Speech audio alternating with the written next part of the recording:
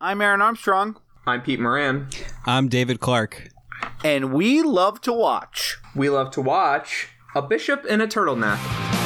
You want it, baby, I dare you. But try and tear me down.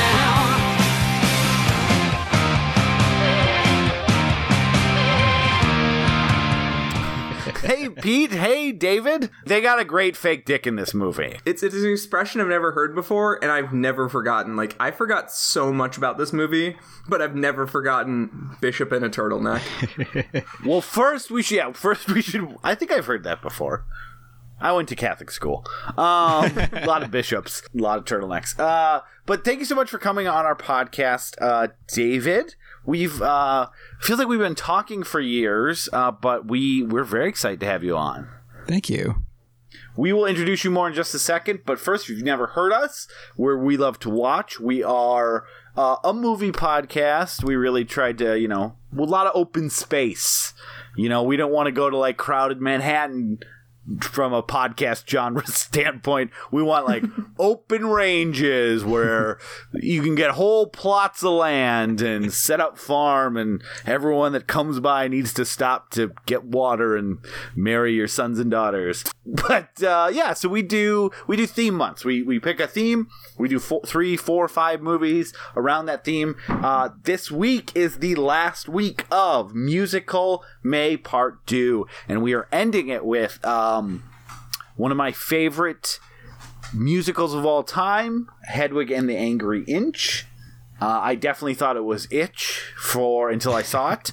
I think most people did, unless they were familiar with the stage play, which I definitely was not. Having first seen this on the video shelves in North Dakota, the video rental store I worked on. Wait, you're saying you weren't, part of the New York queer musical scene circa 2000? I wasn't, and I wouldn't have invited me either. But in retrospect, it hurts a little. I mean, there I was, senior in high school. I was doing musicals, but yeah, the call from New York didn't come, Peter. Thanks for bringing it up. So Al Hirschfeld was not drawing the cast of your High School Musical? No, I forget what our director's name was, but he was not available for I think he missed a couple calls is essentially what happened. Orson Welles Jr. Yes, sure. That was his name. I think his name was Ron Barbie. That is a very appropriate name, I will say. Ron Barbie sounds like a made-up name for sure. It's not. Well, I mean, I don't know if he was in the witness protection program, but he had. My senior year was his last play that he directed at our high school, and he had done it for 27 years, and it was a play that he had written and had first performed in his first year. He wrote the play? He wrote the play. His partner, who had written the music at the time when they did it, it was called Professor Fennerstein's Magical Musical Review. It was a lot of fun, and I played Professor Fennerstein. But his partner who had written all the music for it had went on to he scored TV shows and something. And he actually, for the final performance, our senior year, he flew in he was somewhere in Europe scoring a TV show down there, and he flew in for the last performance. The guy that had written all the music for it. Oh, that's nice. Yeah. It is nice. That's a nice story. Yeah. So I still have the script somewhere in my giant boxes somewhere of random passports and card titles to cars I don't own anymore. And that script is somewhere. But yeah, I was not part of the New York queer musical scene during that time, unfortunately. You just say the musical scene. Yeah, true. I was a part of the North Dakota one. But yeah, so we're that huge straight musical scene. There was at least. There was just a bunch of revivals. That's all it was. Yep. So we were very excited to have David on for this episode. I have said this is my second favorite musical. I hadn't watched it in a few years after I kind of fell in love with it. The soundtrack, on the other hand, has been in constant rotation since I first heard it. We'll talk more about the music. I can speak pretty honestly that this is definitely my second favorite music for a musical outside of A Little Shop of Horrors. But one thing that we're going to get into quite a bit, I'm sure, is some of the criticism of this, which I spent a long time reading prior to this episode, because it's, you know, it's obviously from a perspective that I don't necessarily have, but I think it's important to represent it, at least for the best of our ability. So, you know, having read all that and then rewatched the movie, I do have some stuff about the musical that I didn't notice the first couple times, and I'm sure we'll get into it more. But before we very few of us noticed that in 2001. Yeah, exactly. We were like 13 or whatever. Yeah, 14. Yeah. So I think we're gonna have a lot to talk about. I still really like it. But seeing it through that prism as well, I can completely it almost seems very like obvious why there's some rightful criticism of this, especially in representation, and especially when it comes to the idea that this is like a trans positive musical. Yeah, so, I have some thoughts about that as well. So we're going to get into all that. But before we do so, David, you've never been on a show. We want you to be able to introduce yourself to our audience. Why don't you tell everyone 3 things about yourself? Sure, yeah. So, I know this is going to blow your mind. I've seen every single Iron Man movie at least once. Holy shit. Wait, no, that's not a real one. That's not a real one. I fell asleep through Iron Man 2, so I can't actually claim that. Okay, so I was gonna be like, did you see the animated one? Yeah, David. So I used to do musical theater and improv comedy, and that culminated in a brief time of doing musical improv, where we'd make up a musical on the spot. So that was fun. Can you do that right now? No, I don't have a piano player, and I'm actually right next to a piano, but I don't know how to play piano. It's not mine. You just put it right next to you to kind of taunt you. Yeah. If you guys want, I can kind of hold on. This is gonna be so fun for me to sing along with a piano on a Skype session. No problems with that at all. It'll work. Yeah, it's not like there's any delay. Yeah. All right, let's. Great. Perfect. I think that's good. Hedwig. We love to watch. That's the new theme song. Were you trained by Ralph? The dog from the Muppets? Because that playing sounded exactly like someone who kind of understands piano, but trying to play it with his hands in a Muppet. It was me trying to play with mittens on. Did you want? What number? Are you I think on? we're only on number 2. Yeah, no, that okay, was that was number 1. The first one wasn't real. Okay. I learned about Christianity through Andrew Lloyd Webber and Stephen Schwartz. So Jesus Christ Superstar and Godspell. Oh my god. Godspell. Yeah. Yes. You learned so much better than I did through years of Catholic school. You got off so much easier than I did. Yeah. Well, that's how the Jews learn about the Christians. That's why musical theater was invented, to explain straight people to gays and to explain Christianity to Jews. The Jesus Christ Superstar one's great though, because there's at the end he doesn't rise; he just is dead on the cross, and it fades out, and you're like, "Yep, that makes sense to me." Mm-hmm. A lot of disco in the Bible. Yeah. I think I might want to convert. And you better hope the Coen brothers are representing you well, because that's how most people in America are thinking of Jews through. I always thought it was Seinfeld. I'm fine with the Coens, though. Yeah. Seinfeld and Netanyahu. Oh, God. Yeah, I know. It's not good. Yeah. Pretty bad. Pretty mixed bag. Apartheid state. But topical. Yeah, so topical. It's gonna be topical until we're all in a nuclear wasteland, Aaron. I'm Really, sorry. you don't think this whole thing's gonna get solved if you listen to this episode a year from now? I'm just expecting it all to blow over. Well, Israel had a potluck, and things are really shaping up right now. I don't know if the Palestine should eat that food. Anyway, Number 3, this is going to be... I already can tell what kind of episode this is going to be, and I'm psyched. Number 3. I'm in an ongoing one-sided feud with Al Roker. It'd be great if the one side was his, but I'm suspicious it's yours. Yeah, no. Get fat again. I was on a game show, and I went to the final round. Al Roker choked big time, cost me a lot of money. Wait, and, what game show? I was on this show called Hollywood Game Night with Jane Lynch. Yeah. Yeah. I mean, I've never watched it, but I'm aware of it. Don't you like infotainment? You know, I like info, It's love some quality tainment. laundry folding show. You know, You know, a lot of things when I had less time, when I had kids and less time for TV, a lot of stuff had to go out the door. You had to prioritize things you cared about, and the first thing to go was that thing where you just are like, I'm not changing the channel tonight. I haven't even seen the show.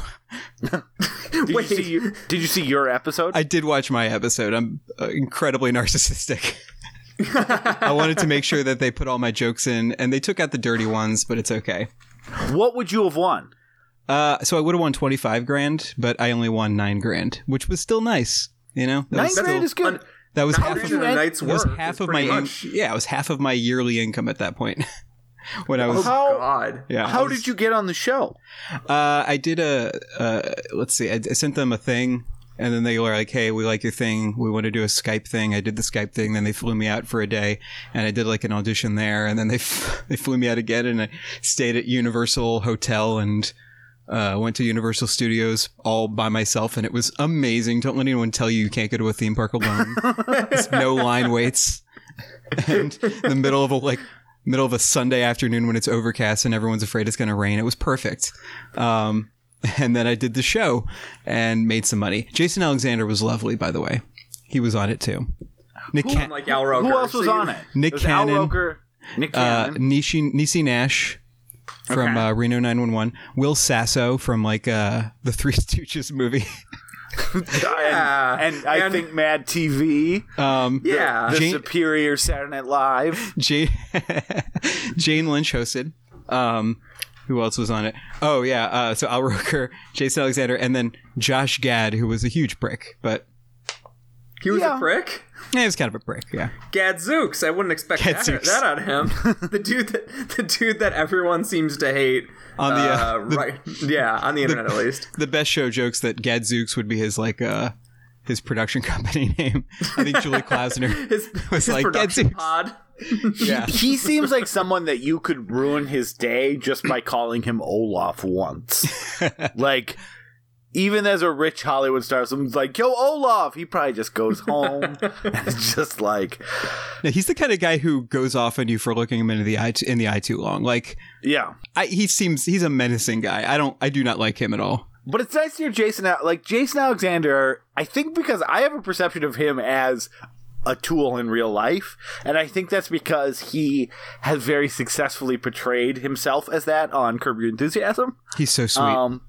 Yeah, so it's great to hear that. And there's a lot of jokes especially on that season 7 about how Jason is a ridiculous person who's pretentious and hard to work with. And sometimes you always wonder, especially with Larry David being involved, like how much of that is like him kind of, exaggerating people's qualities. But there's all that stuff from the Seinfeld DVDs too, where Jason Alexander is kind of like, yeah, I had a little bit of a big head on my shoulders and was making demands and stuff like that. So it's great to hear that he's a sweetheart in real life. Yeah, I mean, he made money.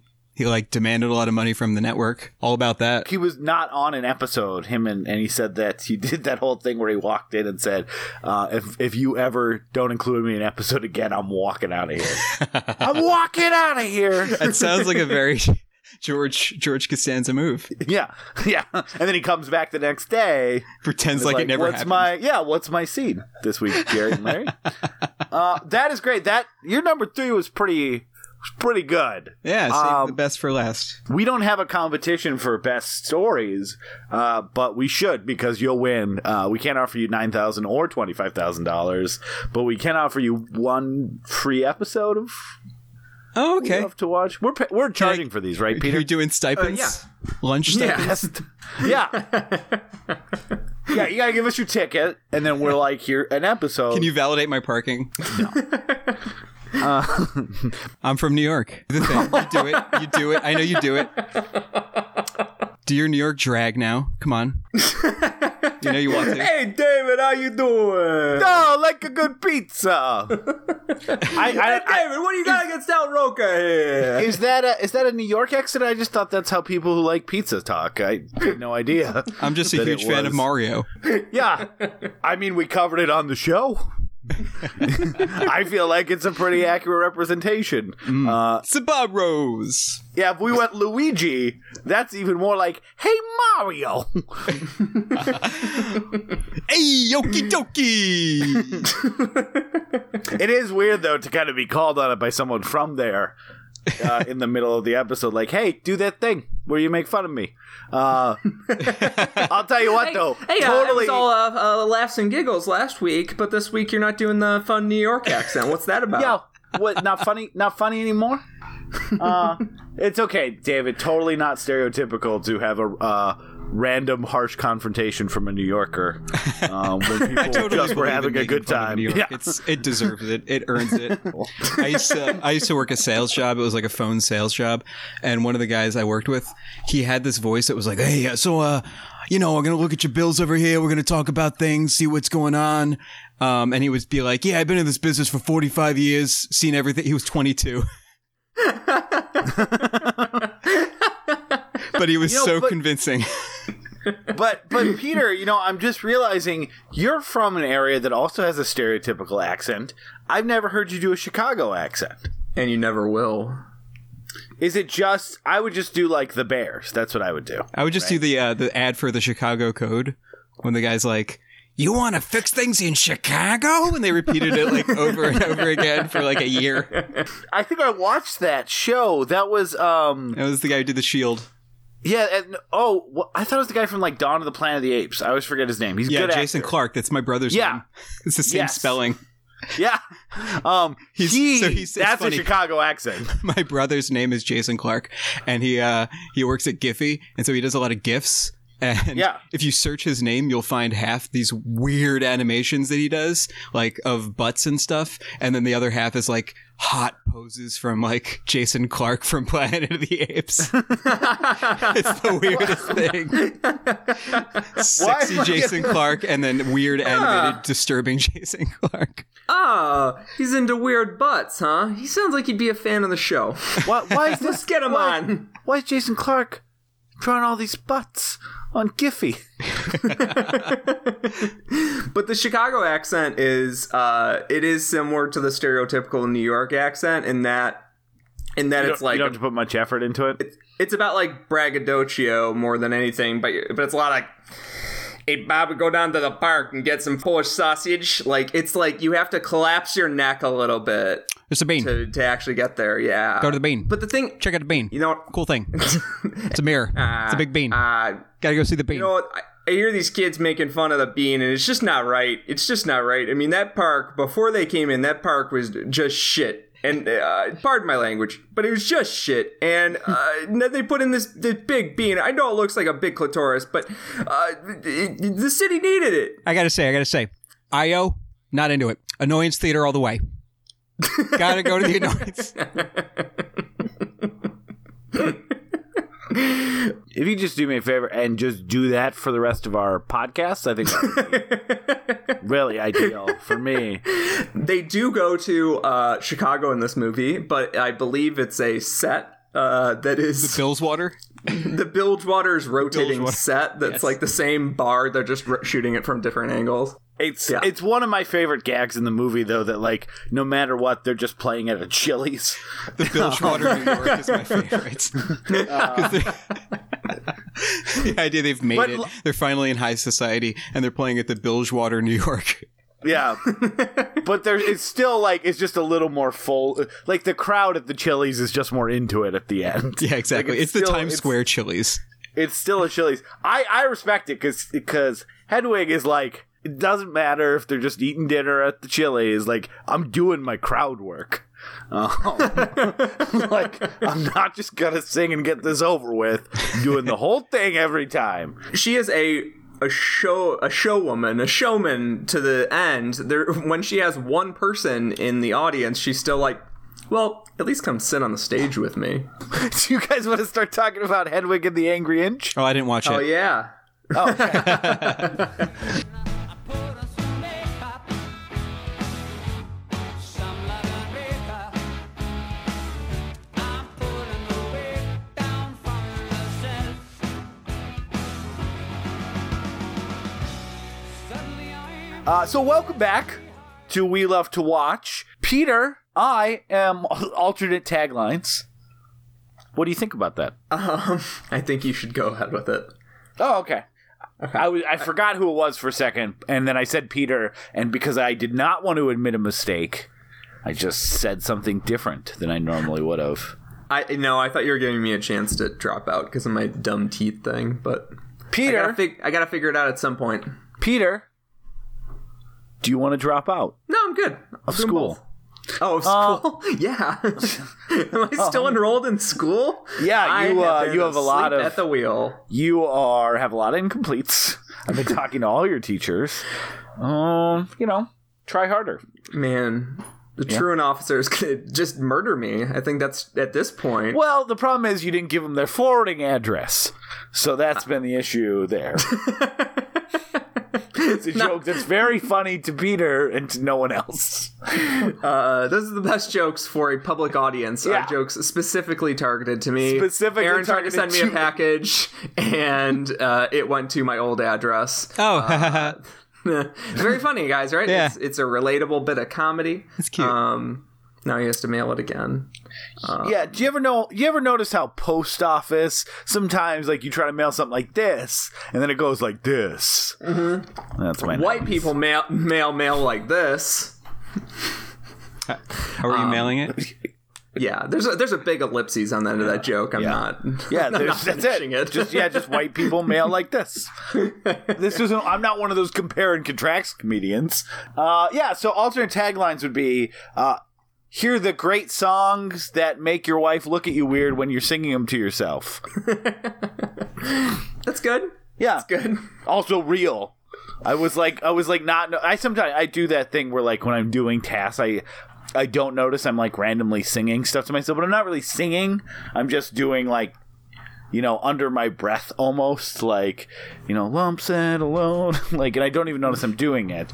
And I did do it once. We were like in the process of moving houses, and I just watched Hedwig and the Angry Inch, and I was singing Angry Inch to myself and not even really realizing it. Exchange operation got botched. Yeah, she's like, did you just say where your penis used to be, where your vagina never was? I'm like, yeah, it's a musical. She's like, okay. She just had never heard of it. Understandably, a very weird thing to hear someone, or a unexpected thing to hear someone mumble under their breath in like a half sing-song tone. So, Peter, do you want to do the quick recap? I sure do. Ugh. Sorry. No. I sure do. Click. The movie opens on Hedwig, who's performing with her band, The Angry Inch, which were Eastern European bandmates, including her Eastern European partner, Ishtak, and the rest of the band. Do the rest of them have names? I don't think it really matters. They They're just do. Is it Yeah. Yitzhak? Yitzhak? Yeah, it's gathered in Croatia, but they're sort of a European rock band that came to America and is now performing across this failing seafood restaurant chain across America. They both have regular gigs, but they are glammy, big persona, and their stagecraft and their level of commitment to their sort of their belief that they will be big someday, they will break through, is sort of betrayed by the fact that they're playing in these restaurants by mostly bored patrons. And all their songs are actually really big. They're just big, performed by someone else. And also, I would say, like, their thing is not we're going to be successful. Their thing is like I'm going to get revenge on my ex. That's really what the tour is about. Yes. So we find out very, very quickly that Hedwig used to date the, arguably the biggest star in the movie, which is Tommy Gnosis. And Tommy Gnosis is just a straight dude, a straight cis dude, who dated Hedwig for a while and then stole all of her songs. So she is understandably very angry at Tommy Gnosis. They end up performing all these gigs along the road, and it's mostly sort of a road movie until like the last act, maybe the end of the second act, where you were sort of finding out more about Hedwig's past. Hedwig was in East Berlin during the USSR, and then she had a transition at one point because a U.S. Army soldier wanted to marry her and said this is the only way we can get married because of the marriages require an inspection. And then I can get you out of East Berlin. A year later, he abandons her on the eve of the fall of the Berlin Wall. So it was all for naught. And in that chaos and that tragedy, Hedwig is rebirthed anew as a phoenix and rises from the ashes in her new glammy big persona. There is general chaos in the band because Hedwig is, of course, very angry about her place in life, and that this person she used to love has betrayed her like this and is getting so famous off of it directly. Drives her and Ishtak, her partner, apart. It's I gotta say, it's Yitzhak. Yitzhak. Okay, cool. Thank you. Two Gentiles and a Jew. Oh my God.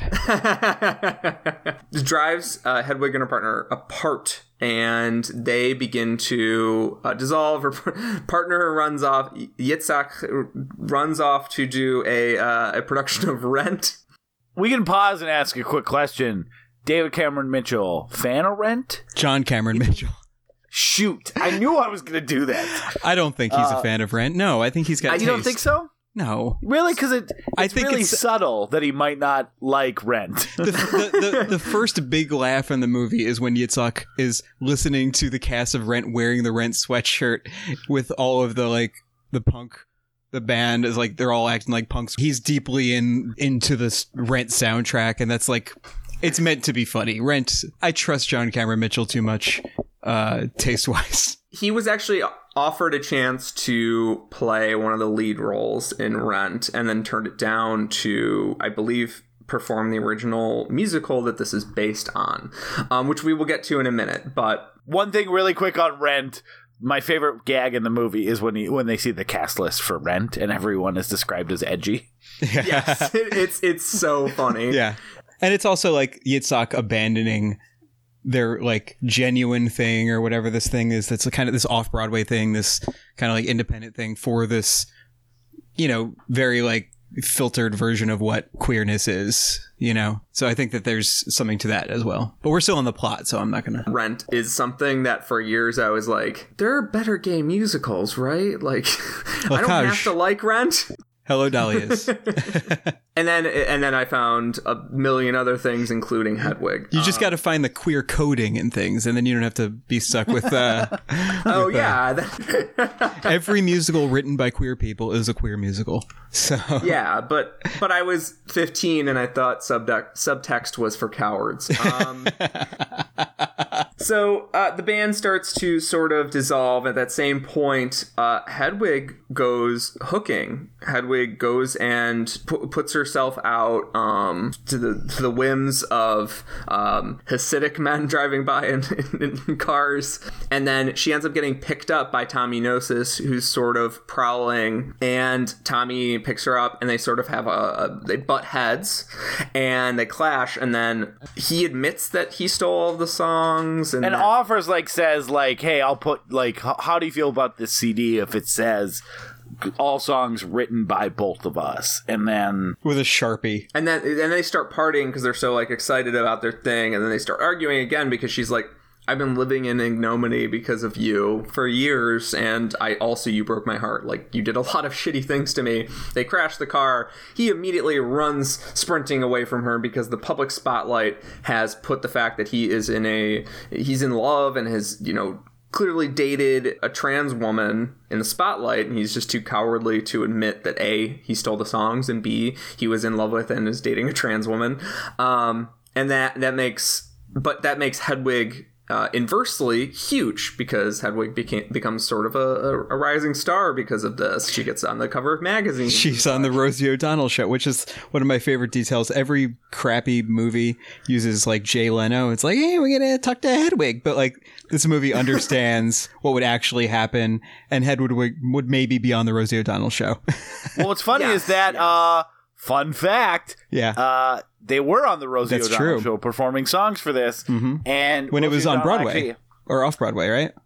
Yeah, and Rosie O'Donnell actually had to stand up for them because the studio didn't want them, John Cameron Mitchell, to perform as Hedwig. Want him just perform as to not do the drag thing, and Rosie O'Donnell fought for it to be like presented as it would have been in the show.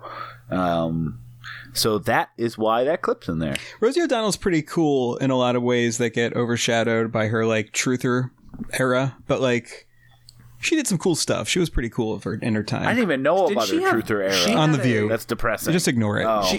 She had a cruise ship for lesbian mothers and their children. They made a documentary about it. I watched the documentary back in the day, and I was like, Rosie O'Donnell's a pretty good person. And then years went on, and like I would just see headline after headline, and they were too depressing to actually read the articles. And I was like, all right, well, I mean, she's also a little nuts. But Rosie O'Donnell used to stand up for people. I don't follow that stuff. Like, I don't know. Like, shit happens when you've got money and you're in the spotlight all the time, and you're already a creative personality. I don't know. Did she do anything? Like, she's a loudmouth, right? Stuff's gross, but at least it's not like a anti-vaxxer or some shit. Like, if you genuinely did believe that sort of thing, wouldn't you feel there was some moral imperative to say it? I don't know. Yeah. It's just a little goofy, sure. right? But yeah, I did not actually throw Rosie O'Donnell out, but it was kind of fun to see her again in this specific era when I used to watch that show when I was sick from school. Like that's how old I was. So it was like a daytime talk show that I still remember her bandmate John, and she talked about how much she was in love with Tom Cruise. Like, on every episode. And she had like the cush dummy, the cush thing she would throw, right? Oh yeah. She was kind of like Ellen DeGeneres' show is that it fills that same void of like kind of like a little bit of like the way she put a little Merv Griffin in the afternoon. Yeah. There is something like relaxing about that kind of show. Like there's something relaxing about like just wholesome joking. And Ellen is very, very funny, which is a plus. Well, and we didn't have cable, so it was like I either watch that or soap operas like at a certain time once all the game shows were done, right? When I was sick. So the last sequence of the movie is Hedwig makes up with Tommy Gnosis, who's performing alone on a stage. This might be a fantasy. It might be real. Something we also have to dig into. I feel like it's a fantasy. Hedwig has torn off all of the feminine clothes that Hedwig was wearing, the bra with the tomatoes filling the bra, and smashed the tomatoes on herself, and has taken off the wig, and it's sort of a transformational moment. Yitzhak has taken on that more feminine persona and seems like blissful about it, seems very happy, and is performing with them again, which also implies it's sort of maybe a fantasy. At the end of the movie, Hedwig, stripped down to her core and having worked through some of the demons, that the bitterness and resentment, is now left here, naked, and walking off theoretically into the sunset. Really, it's just down an alley. So we can talk about our experience with watching just our general thoughts on the movie. And then maybe I think we should get rid of some, or not get rid of, but I think we should just get into some of the criticisms of this movie, and then just kind of go from there after that, because there's a lot. So I had seen this. It was one of those new releases at the video store that I worked at in high school that was like a new release forever, because there was one copy and it didn't take up shelf space. It was just always there. And like, I had no idea what it was. I didn't know. I thought it was just a woman on the cover. For some reason, this the North Dakota and the fact that all that kind of stuff, I just wasn't aware of this movie really, besides just seeing the cover, and it had a very like striking cover, but I I thought it was like some straight to video garbage that, just gets released, and it's good. No one I knew had ever heard of this movie. So I will say I didn't hear about it till it was a Dissolved Movie of the Week. And I was doing that thing where I was trying to watch all the Dissolved movies of the week. So it's like 5 years ago now. And we talked about this on the Lure. We talked about this with Little Shop of Horrors this month. This was another one of those where the second I put it on, about 5-10 minutes in, I was like, I love this. Like, I am so excited to keep watching it. I already know I'm going to watch it again.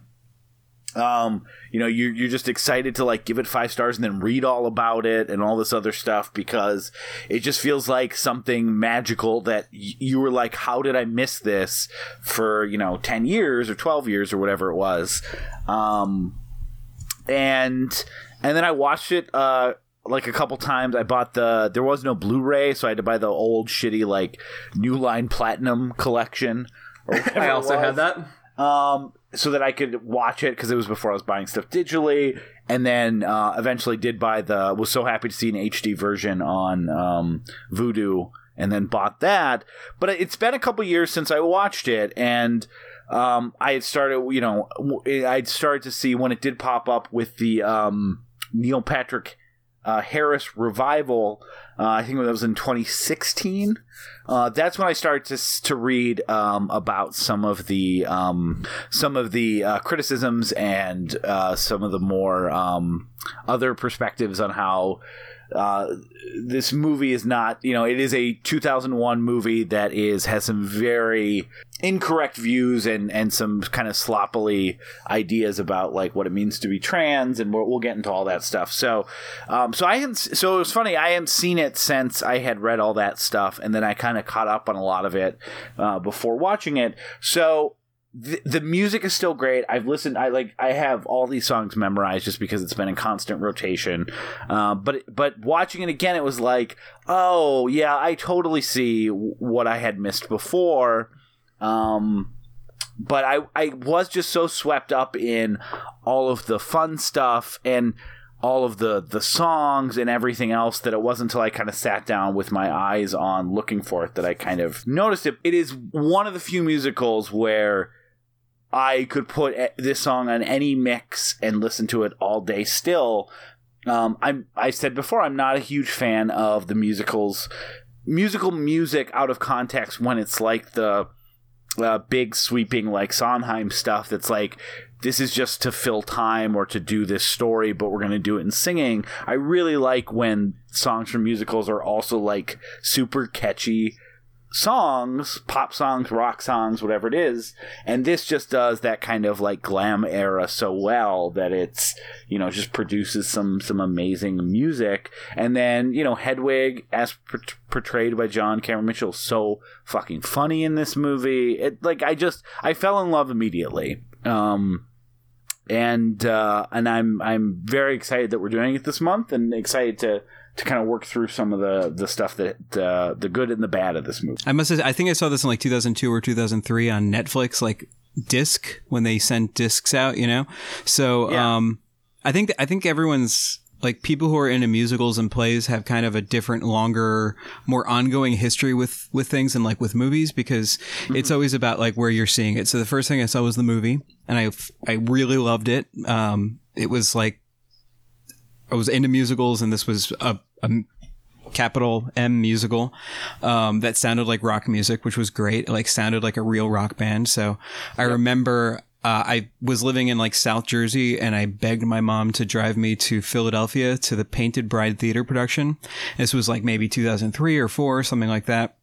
And it was like a true cabaret performance. It was really great. And then it was something that was just there and kind of like my rotation for years. Down the line, when I like started, when it was in North Jersey, New York area, I would go to this bar, the Marie's Crisis Bar, the Marie's Crisis Cafe. And it's a musical theater sing-along bar where there's just a piano and a bunch of people crowd around the piano and sing songs. And that show is a staple there. It's something that, you almost always hear it if you go there any night of the week. Well, if you go the nights, my favorite piano player, Franca, is there. And then I saw it on Broadway in 2015, I think it was, because I think it was 2014 was Neil Patrick Harris. I saw it with John Cameron Mitchell. Okay. And this is pretty interesting. I saw it the day, so his leg was broken.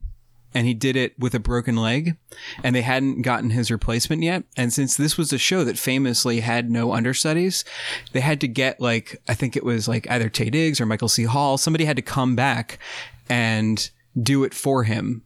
But there was a period where he was doing it with a broken leg. And I got to go one of those nights, and it was fantastic. The choreography was not as exciting, I guess, but in some ways it was better because he did this whole kind of there was this S&M kind of thing with him and with John Cameron Mitchell and Lena Hall, with Hedwig and Yitzhak, and it was Yitzhak, please move my foot. You've moved my foot. Yeah, yes. So it was just this really amazing kind of. I don't know. It was like Sunset Boulevard a little bit. I don't know. But yeah. So I have a really long history with this show. I love it. It's got problems, but it hit me at that perfect age. And I will see, I would see another production of this any day of the week. I wish I could have seen, I heard Michael C. Hall's was amazing. I wish I could have seen that, but I didn't realize he had done it, but he seems like a perfect, having just watched Game Night and seeing him on screen for the first time in a while. He was in Game Night? Totally. He is. That's maybe a spoiler. Oh yeah, no, you're right. He is. That's right. I remember now. Oh yeah. So it kind of shows it. It's not really hidden, but he is kind of a little bit of a surprise. I didn't know he was in the cast, but he's so good in that movie, and I could totally see him playing a very good Hedwig. One of my best friends said that it was just a next level performance. It was supposedly amazing. So yeah. I kind of wish I'd caught that one, but John Cameron Mitchell with a broken leg was pretty great. I can't really complain about that. Yeah, he does. I mean, he wrote it, obviously, so I'm sure a lot of the Catskills type comedy, I'm sure there was a lot of ad-libbing that referenced the broken leg and various things on that. So yeah, I'm sure it was it was a very unique version of the play. And the show, I think, lends itself to improvisation when it's done live quite a bit because it is just Hedwig. It's nobody else. Yeah. So she can, as a character, she can kind of go on these tangents that and then just sort of bring it back because it's essentially a monologue, yeah. And they had an excuse for why it was at the Belasco Theater, this big Broadway theater. They made up a fake musical that had flopped, and she had gone down on the producer to get the space, so they justified why this band would be at this gigantic venue. And it's a very different thing than the movie. So I think you could definitely see the theatrical DNA in the movie, but the show is bigger, weirdly bigger. I know you'd think it wouldn't be because it's got fewer resources. Technically, you don't have the ability to move through space and time like you do in a movie, but because it's on a stage, and because Hedwig's not just speaking intimately to a camera at certain points, it gets more room to be a little bit more vaudevillian, a little bit more cabaret style, something that's a little bit like the DNA of the original show, something that's a little bit more about the charm of this character, and playing a little bit to the people in the mezzanine and the balcony. Yeah, I imagine when they were figuring out the leg thing, they were like, fuck, is this gonna ruin the show? I can't move. Yeah. And we don't have an understudy, is this gonna ruin the show? But for an audience member, especially once you're through it, you're like, I saw something, you saw something very, very special and very unique to theater that they had to just work around a specific constraint, and that's what makes theater so magical. Yeah. When they have to work around a constraint and they have to just make any scene work, or it doesn't matter if you're feeling 100% that night, it doesn't matter if you have a broken leg, if there's no one else to take the stage, you gotta do it. And one interesting thing is the end of the show, Tommy Gnosis, as you might know, in the stage production, Tommy Gnosis is played by John Cameron Mitchell, as well as it's a dual part, right, for the actor who plays Hedwig. It's different in the movie. They got Michael Pitt for the movie, but it was a smart move for the movie for them to change it out. Totally, I agree. But in the show, there's a point where Hedwig turns into Tommy Gnosis, and there's a platform that rises from the the stage and goes up like 1 or 2 stories or something like that. And, you know, John Cameron Mitchell was still up there and the playing Tommy Knosos with a broken leg, and it just rising really, really high it was like it felt very dangerous, but it was also like really awesome. I mean, that's the great thing about live theater. You're like, there's a non-0% chance I could see John Cameron Mitchell fall to his death tonight. That's true. That's why that's the only reason people saw Spider-Man Turn Off the Dark.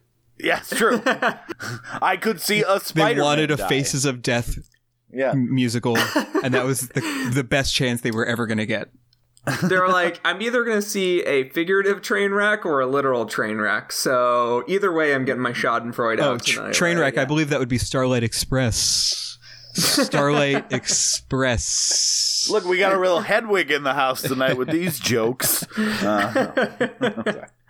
But it's a movie that I saw also at a very important point in my life, where probably not as important as for some people, but for me it was very important because it was me figuring out like personal politics, sexual politics in particular, and it was a time when I was trying to figure out like what my relationship with society was and all that, and it hit me at that perfect time. I also bought the really ugly looking DVD transfer that they put out back in the day.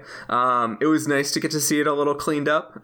But it is still shot on digital. It is a movie that looks like it's from its era. But it is a movie that I got very attached to. And then a few years after it came out, an opportunity came up to work with the producers of it. There was an internship opportunity. So I went to New York and stayed with my brother for a summer and actually interned at the company that made this. And Carol and all sorts of other really awesome movies that like came out in a New York indie scene when a lot of other New York indie production companies and New York indie producers were shuttering or moving to LA. So I worked at Killer Films for a little bit. I worked next to Christine Vachon and Pam Koffler for a summer, and it was a really awesome experience because, like, when you talk to the people that worked there, like, this was just like a feather in their cap that they were really proud of, and like they would talk about like going to see the new production of the musical and stuff because they were like they saw themselves as like, we helped give this already big thing some extra oxygen, but like they didn't take credit for it. It was John Cameron Mitchell's thing. And so that was all very, very like a cool thing to be able to witness in person before I completely abandoned my interest in actually working in film. But that's part of the reason the movie meant so much to me, is it was like I got to experience it on my own, and then I got to meet some of the people that made it. Summer was over, and then I still had all this love for these particular people, and getting to revisit the movie was very powerful for me because it was tapping into a certain kind of nostalgia, which was nostalgia at a time in my life where I was like changing and becoming a new person that like gave a shit about social issues. This was one of the movies that changed my perspective on the world. So getting to do it this month is a perfect capper for the month. And it doesn't feel like Little Shop of Horrors, and it doesn't feel like Tokyo Tribe, but it's punk and vital in its own way, even 16 years later or whatever. That's great. I did not know any of that. I definitely feel like out of the three of us, my story is wildly uninteresting in that I saw it a few years ago and really liked it. It's great that both of you guys have such a personal connection to this. In Peter, I guess, I don't know, helping to be a gaffer on the movie. I was only half paying attention. And then no, I didn't work on the movie. That would have been like 10 years earlier. I'm just kidding. This is a defense mechanism, Peter. Oh, okay, got it. Okay. You were whatever, the janitor at the film store where they made it, whatever. No, it was just like it was a fun little summer opportunity where we got to meet some cool people, and that's so awesome. And I definitely had a lot of those movies too. Again, definitely growing up in a very conservative city, and and I, especially in high school, and about like what kind of person I was going to be, and I could definitely sing. I like I said, I really wish I would have discovered this earlier, because I think I would have.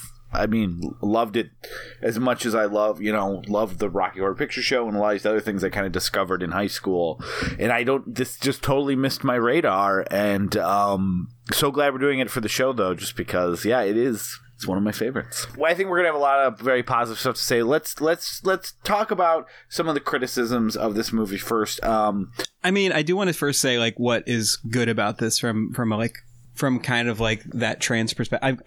I should say we're not speaking completely through lived experience, and so it's important to listen to voices that aren't us about this.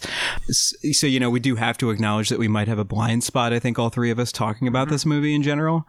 Yes. And that's important to admit. One of the things I like about this movie is the way it's kind of about the way, if you're somebody who's marginalized, the way things are taken from you and the way people, take away your culture.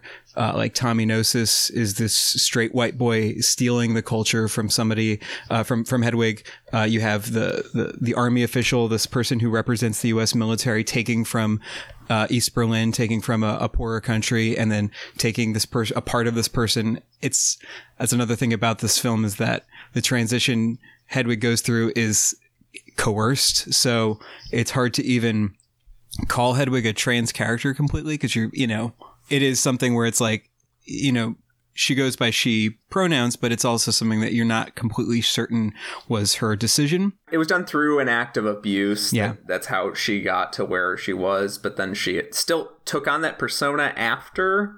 And that she had never identified as that before, and only did that because, like, one of the things I read was like, it almost speaks more to how fucked up the East Germans were at that time than the idea that she had always identified that way. Instead, she kind of, it is a little bit of a movie about someone rolling with the punches of all this stuff in their lives, and that's kind of what she did here. And that's why I think that the Midnight Radio song and where that kind of goes, that's where a lot of the criticism I think comes from. Do you think is that right? Well, I also will say the title of the film is a problem, because it's already focusing on this character's genitals, right? And I think that's something that, like, this is a problem when there's so few stories from the trans perspective, is that when something comes out, especially from a cis perspective, it has to represent all these things. But even without that, even the fact that it wasn't one of the only trans films to come out in 2001, whatever, it's still a movie that is, already putting, like, there's already a gaze there, there's already the obsession with the penis or the vagina or whatever's down there, like, there's always this thought about that. And that's a trope that needs to die, and especially coming from a cis writer. If this was somebody who actually lived this experience, I'd be much more forgiving of that sort of thing.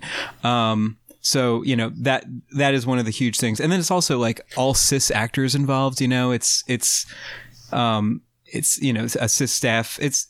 It's kind of like, I think the DNA of this film is drag.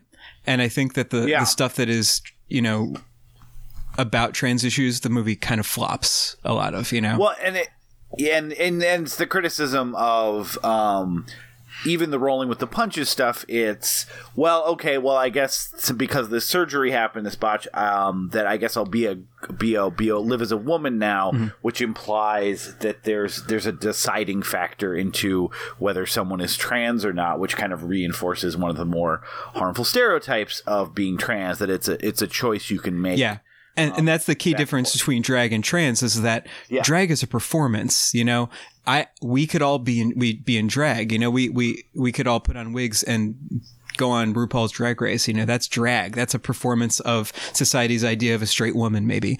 But trans and cis are identities. It's who you are. It's something that you are, whether you look like it or not. You could be trans and look and look like I don't know, the guy from Office Space with the stapler, you know, like there's no, it doesn't matter who you look like. It's about who you are.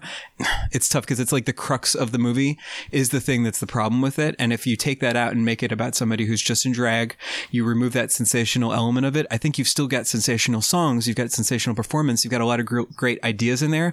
And this one thing is just, it's fucking irritating and it's problematic as hell. And you know, it is an issue, and that kind of leads into the ending part, which gets a lot of criticism, which is there's this idea that he's kind of like stopping to pretend to live as a woman and accept who he is, which is where a lot of the stuff that I was reading before this episode was, this is like the worst harmful stereotypes of what it means to be trans, which is I need to stop pretending and be who I actually am, which is in quotes, of course, a man. And he does the same thing to his partner too, by taking off his like beard and male identity at that moment, and then she becomes like this this woman, and it's like you can stop lying and stop pretending, and that was and it seems to be there is a little bit of debate whether he's trying to imply that like now that I'm post gender, like now you can just be whoever and stuff like that. And then there's the discussion about no, it's clearly like stop that trans is almost something that people do to hide from their identity, or at least that's what a lot of people walk away from in this movie thinking. Hedwig is not even just becoming who she was when she was a child in East Berlin. Hedwig is almost taking in, absorbing Tommy Gnosis and like taking his identity. Mm-hmm. So it gets very sticky with like the whole identity discussion, because you're like, what is the purpose of that act? Is the purpose of that act to take back this identity that she thinks was stolen from her? Is the purpose to move to the next stage in her evolution, where sort of post-gender, she decided I'm a woman, but I don't identify as this. There's so little commentary within the film on the ending that it's kind of hard to place what it's saying. I've also seen Short Bus. I understand like what perspective he's coming from, sort of like pro-sex, humanist perspective on sex. So I get that he's coming from it from a positive perspective, but it's so hard. Here's the thing, though, is that so like people talk about all the time, like, oh, this movie, if it had come out in 2018, everyone would have gone crazy about it. Well, I mean, think about why that is. Like, it's the internet, right? But what does really the internet represent? It represents people not having a barrier, voices that were once marginalized, not having the ability to speak, not having like an outlet, and now the internet gives them that outlet. And so people want to complain about, oh, you're going back and relitigating the past. Well, you're not relitigating the past. You're litigating the past for the first time, because nobody was talking about these things in 2001 or 1999 when the play was out or whatever. You know, like there were voices out there that were saying these things, but they weren't getting broadcasted. They were not getting promoted. And so I think it's really important to hold these films to a high standard. Look, we're going to talk about what we love about this musical. You know, you can like a thing about something and not like another thing about it, but like I think you have to acknowledge both. Otherwise, if you're not going to explore the complexity of this film and what it represents within our culture, you're doing a disservice to the film itself. Yeah, yes, and that's kind of the mission statement of our podcast in general. We end up, because a lot of the movies we do, we end up having that conversation a lot, and it is important to have it every time. I never want to get to the point where we're just going, Triumph of the Will was good, stop talking about it. Yeah, exactly. And you know what? You're right. As we're not the people that are going to be able to render, and we shouldn't, that are going to render the verdict on whether this is problematic, offensive, or any of those sort of, like, that's not for us to decide at the end of the day, right? There are people that are, and I loved reading. We'll have a couple links that were kind of sharing their complicated perspective and where they feel like the movie is great, but the movie also has a lot of issues that are reinforcing stereotypes that have been, everything from just general negative to like dangerous for the trans community. And I think the movie's point of you should be who you are and not let society tell you that X is okay and Y is not and Y is wrong or anything like that is a great message, and they do that. They that is the point of the movie. The problem, of course, in the actual context of the movie and why it gets, I think, some rightful criticism, especially through the prism of 2018, is that the way they demonstrate that is by, again, the implication that they should stop pretending to be someone they're not, which in this case is like a woman and a man, respectively. One aspect about the the fact that this is an older movie, and some people are like, well, they made it in 2001, whatever. Because that's not something I'm trying to say here. Is just like, well, let it go. We didn't have any, trans movies on this stage in this level of distribution back then. Not trying to say that. Focused on Bush doing the 9/11. Bush was hardcore doing a lot of 9/11 at the time, so we were really focused on that. Every progressive gain with treating any other. Any color, any gender, any gender identity, like anything, every one of those gains can be swept away in years, weeks, months, whatever. And they're paltry gains too. Like the gains are, when you look at it, they're fairly paltry. I mean, not completely. Like safety has gotten better since the 60s. Cops are not beating the shit out of people who go to gay bars and like kicking them out. But it's still not nearly where it needs to be. So like, yes. these paltry gains can still be taken away. Yeah. Yes, and one of the big examples I like to name is when you see the book burnings in Nazi Germany. One of the big book burnings that they always show footage of in your history textbooks when you're in junior high is actually of a book burning on gender studies, and particularly progressive-leaning gender studies. They were talking about trans issues, and Hitler was burning these books in the street to like say like, no, we're returning to this gender normative values, and like. Yeah, Berlin was great in the 30s, other than like the Nazis. Like the queer community in Berlin was fucking popping. You guys did a musical that I really loved last year during Musical May called Cabaret. It kind of gets into it. Oh, you didn't like that? No, I liked it. We consider that our worst episode because we had to delay recording, so we were 2 weeks removed from watching the movie, and I had to catch a plane at 5 a.m, and I think you were sick, Peter. So yeah, we consider that our worst episode from that perspective, but I think we were both generally positive on the movie. Well, if you ever do all that jazz, you got to call me, okay? Because I've got that's what we were supposed to do. And it is important to give this movie a little bit of shit for the implications that it makes. It never outright says trans people are fake. They're not actually, they're not actually women. Like it never says anything like that. It's just that it makes implications that I think it was important. It doesn't say it, but it does sing it a little bit in Midnight Radio. It's not as inclusive as it might imply, and the general demeanor of the film might imply.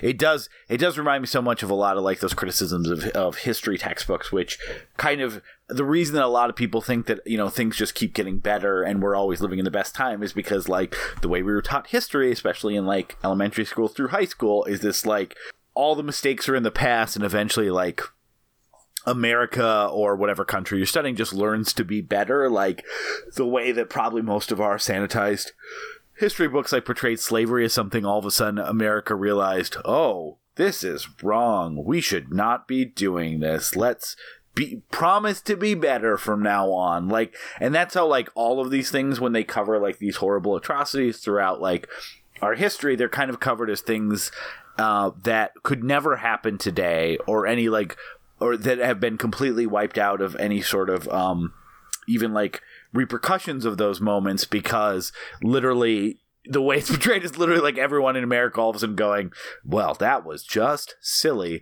We should not have been doing any of that. And because we were kind of like almost like, given that kind of propaganda that America eventually always does the right thing, that we still think that whatever like era we're living in is like, some version of the best version that we can be, where... I mean, I think Trump disabused of the notion of any kind of, moral authority we ever thought we had. Have you seen I Am Not Your Negro? Yeah, I have. One of the things, Yeah, about fantastic. James Baldwin. Yeah. One of the things I really liked about that was the way it is kind of an intersectional approach to that sort of thing, where he asked the question, like, why did we need the N-word in the first place? Why did this country need that? And it's thinking about sort of what the root of this is, you know, thinking about it not just in terms of racism, but racism linked to capitalism and linked to colonialism and all of these other things that are part of this complex web. And like, well, why are we not taught that this is one giant thing where certain people have just won by dominating other people? It's because the people who write the textbooks are the people who won ultimately. And it's like it's a cliche, but it's true. You know, like we're not taught colonialism because if we were taught that, we'd have to look at all the things we have around us and question why it's there, why it exists, why we have so much while so many have so little, you know? And it's why the people that we colonized are always portrayed as like violent aggressors who like made the first move, and maybe we overreacted a little, but we were just trying to be pleasant. Like that really is the story of like the indigenous people of America, is like they were violent, savage, and warlike, and all those other like horrible descriptors, and we just were trying to defend ourselves, and maybe we went too far, but now we all worked it out. And that's you know, go down the list, but of all that stuff. Not to sidetrack too much, but to anyone listening to this, if you find that movie, I Am Not Your Nigger, if you thought that was interesting, I highly recommend a documentary. It's a Chilean doc called The Pearl Button, and it goes into a lot of this things so beautifully, so well. Could not recommend it enough. I have not seen it. Is it available on any streaming services? I don't know if it's available streaming. I know it is on DVD. It's, you know, it's a director who's well known in Chile, so it is available to get somehow. So yeah, let's get into some of the stuff that we like. I would be remiss to not say that my favorite thing about this movie is the music. I think Wig in a Box, Angry Inch, and I'm missing a huge one here. Oh, Origin of Love are, you know, not just three of my favorite musical songs, but if I had to do a top 250 songs of all time, at least two of those would end up on it. They are the type of song, and we talked about this a lot last week with Little Shop of Horrors, where as you're listening to it and as you're experiencing it, you're already like hitting pause to download the album off of iTunes, because it's an immediate hit in your brain where you're like, okay, I need to listen to this immediately the second this movie's over, and I kind of want to rewind that sequence I just saw, because the songs are so catchy. And the reason why I think they're more successful than just being like these amazing glam rock musical songs is they do something that's very tough, which is they are great, catchy songs, and you could say, well, they're just meant to be performed to the audience, but they still work as like a typical expository musical song where they're still giving you information and telling the audience what they need to know, which is like the classic what a musical does in their musical numbers. And this one does it, and it does it, you know, in the same way expository dialogue can sometimes be clunky and difficult to get across, but it does it this amazing way where it does not take away from the music. And I think that's a really tough tightrope that this movie nails on every single song. Yeah. And it's also, the music is really good at, I think it doesn't go too far with a lot of musicals will go into the story of the show, but because it doesn't really have a proper story, it's able to, you know, the expository stuff is like, it's there, but it's a lot of it's thematic, you know? And it's like backing up how the character feels, which is what any good song should do, really, like whether it's in a musical or not. But really, I mean, a lot of times the songs are just recounting plot. Mm. And so that's where, you know, when I had some like mild criticism of like Sondheim musicals and some of those more traditional musicals, a lot of times when they're plot or feelings, you care to give me any of those criticisms to my face? No, I'm teasing. I didn't write those musicals, but he's my fave. He's my favorite living artist. Sorry, it's okay. And it's not that I don't like the songs, but I think sometimes those songs don't exist well outside of the musicals because it is a lot of narrative devices that you need for those. Sure, that's like, I mean, to me, that's like saying, you know, a scene or like a sentence in a book doesn't work outside the book. It's, you know, it's of a whole. Yeah, but like in some musicals, all the songs are like a quote from a book that you can say out of context, and it's just a really well written thought that gets repeated over and over. That's actually that's something that, especially older musicals, when they were on the radio more, that was something that was really important for early musicals. That's why they sounded like pop music at the time. They were pop music at the time, and I think that that's the thing that Sondheim did differently, which was, you know, not worrying about making a song that's going to be a breakaway pop hit. So he only had one, Send in the Clowns, and yet he's still really beloved, you know, because he was doing something that was a little different. This one, I think, works because it sounds like a rock album. You know what I mean? It does. But still somehow manage all that, like I said, but it still manages to get all that plot out to you, which can be difficult when you're also trying to write a catchy song. Yeah. Yeah, you could listen to this album as an album and not even get a good sense that it was attached to a musical. Partially because of how the orchestration is made, and it's just not very few of the songs sound like a traditional musical kind of thing. But the way that it propulsively tells story is, you can't get away from the fact that that's a musical thing. And I really love how it's not afraid also to do like a sort of like the slideshow presentation with parts of Hedwig's history. And sort of run away, like, just be like, this isn't really like a song, but it's just like we'll have like a thrumming beat behind this little flashback scene.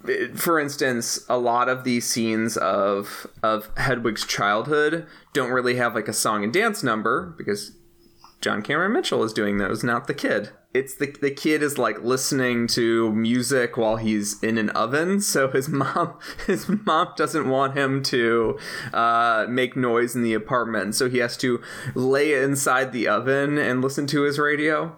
He's listening to Anne Marie, who is actually a Canadian working in the American idiom, and David Bowie, who is actually an idiom working in America and Canada. And the song Freaks. There's a lot of really, really good, just funny wordplay. In that same sequence, there's a throwaway joke where he's talking about a mother got a job teaching sculpture to limbless children. It's like my favorite joke in the whole movie, maybe, because it's just so perfect. It paints a picture, but like it is a throwaway joke. It doesn't matter to the rest of the movie.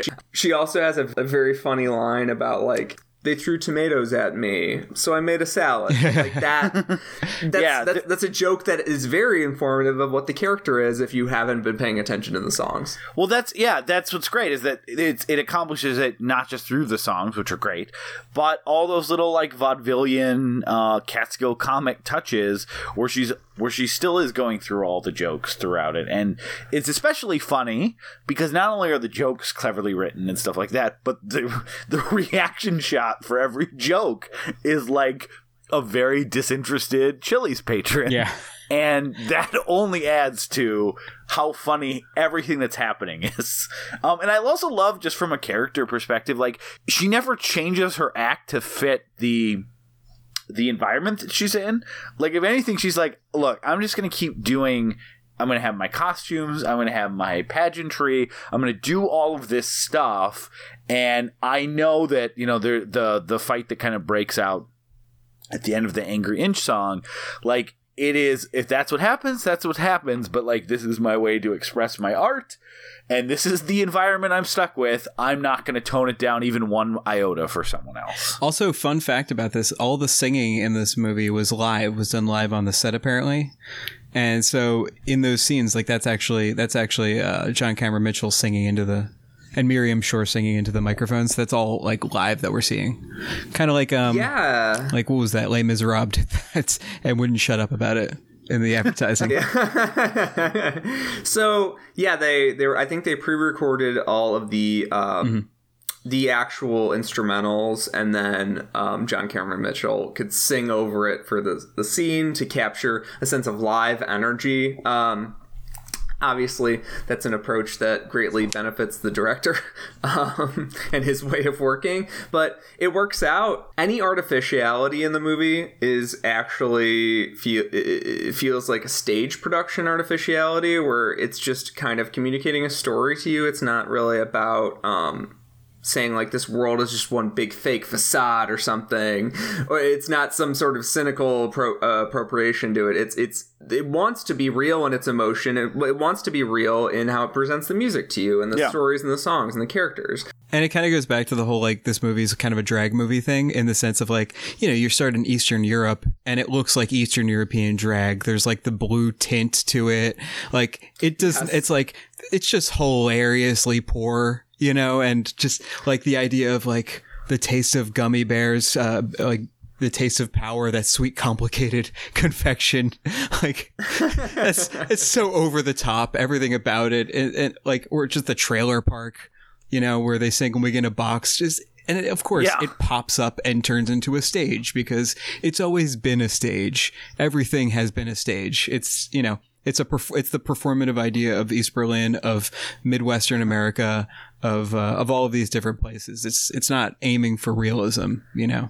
Let me also just point out real quick, my favorite gag in the movie or moment is when we return to the trailer park and the wall of the trailer just pops open and becomes a stage. Yeah, during Wig in a Box. Yeah. It's so great. It's one of my favorite things ever. Also, I have to ask, just getting a pulse of the room, did you sing along? Yeah. I mean, you mean the first time or every subsequent time? When they do the sing along with the little bouncing note, did you guys sing along? I think I did the first yesterday time. I was diligently taking notes, and yes, of course I still sung along. How do you not do that? I don't need the sing along words anymore. Yeah. All these people are staring at you and you're just like, yeah, obviously I'm singing along. Yeah. I wish it went on longer than just that one shot. It's also nice to see Yitzhak smile in the movie, and that's like the one song where like I also like that is like such a fantasy thing, which is like you're down on the dumps. Like who doesn't want to just have their kind of like drab world turn into like their surroundings in a low moment, like a breakup moment, like just turn into a stage with lights on it and have a band follow you around and like sing you songs and you're the star and they make you up, they put makeup on you. It's like every like little queer boy's fantasy of like, this is how I'm gonna get over this. It's gonna turn into a musical. I think it's a human emotion though that like everybody can relate to, at least in minimal. Your suffering feels so pathetic and small when you're like stuck in a quiet room with it, and you want the walls of the room to explode out and become, and you want your suffering and your tragedy to become somehow a great story, a great tale, a big production. Like you somehow you want it to have meaning and matter is really the story at the end of the day. There's nothing more, I think, relatable than this idea of like uprooting your life or doing some major change to your life that ends up feeling like it's for nothing, right? That's what happens to her in that moment. Greetings from Yugoslavia. Where she had a botched surgery to be with a man who then left, and the reason she had the botched surgery was to get out of a country that she no longer had to escape from, like she's watching the news and all that stuff. So that feeling, I mean, we probably all had a version of that, like, wait, why did I do all that stuff? Now I feel like I have nothing. And so that the catharsis in that song, where she, not only are we seeing the everything turn into a stage, but that part of the song that always gets me every time and makes me want to like jump out of my chair is the I'm never going back, like, and the guitar really hits, and then the do start, and that is everything of that moment is such an emotional expression of like what you want to do when you have those your own moments of like just get on the rooftops of your house and do a primal scream or something like that, and like that is exactly what's going on in that moment. And it is just so, the feeling that she's in at that moment and like the catharsis that she achieves by the end of that song is just so resonant to myself. Yeah. The songs are super cathartic, especially like you've got that song as like the perfect sad song that's going to like lift you up. And of course I used to play that like and sing at the top of my lungs whenever I was feeling sad. Yeah. But you also have songs like Exquisite Corpse or like, of course, the end of Angry Inch that have this like fucking angry fuck you energy to it, which is again also really cathartic. And then also there's just like a country song in there, which is great. Like I'd completely forgotten that Sugar Daddy was a country song because I was so used to the most recent recording of it, which like plays it as kind of like a grungier kind of like post-punk kind of song. Not post-punk, what would it be? Like more garage, like White Stripesy kind of, I guess. I'm messing up my genres really badly here. There's too many genres. It's like Latin beat. Yeah, and it's like, but it's like this soundtrack is just so full of songs that you want to just sing from the top of your lungs at like really emotional moments in your life, which is what every musical theater fan really just wants. Is that kind of thing? Yeah, everyone wants. Yeah, who doesn't want their? I mean, that's why Ben Folds is so loved by musical theater fans. Yeah, not me. Everyone just kind of wants their, but everyone just kind of wants that moment of, hey, what if I just started singing and belting out a song, and then other people did? Like that is a very common fantasy, I think, of people who like musicals or been involved in musical theater. Is like. It does feel, it's why like when you're sad, when you're angry, I mean this is a cliche, but like why music is so important to like, you know, get over sad moments and help you experience happy moments and all these other things, because it has this kind of power over you that like other mediums of art don't. So obviously if you're a musical theater fan, that idea of like, it's why I've always loved, David, I don't know your thoughts on this.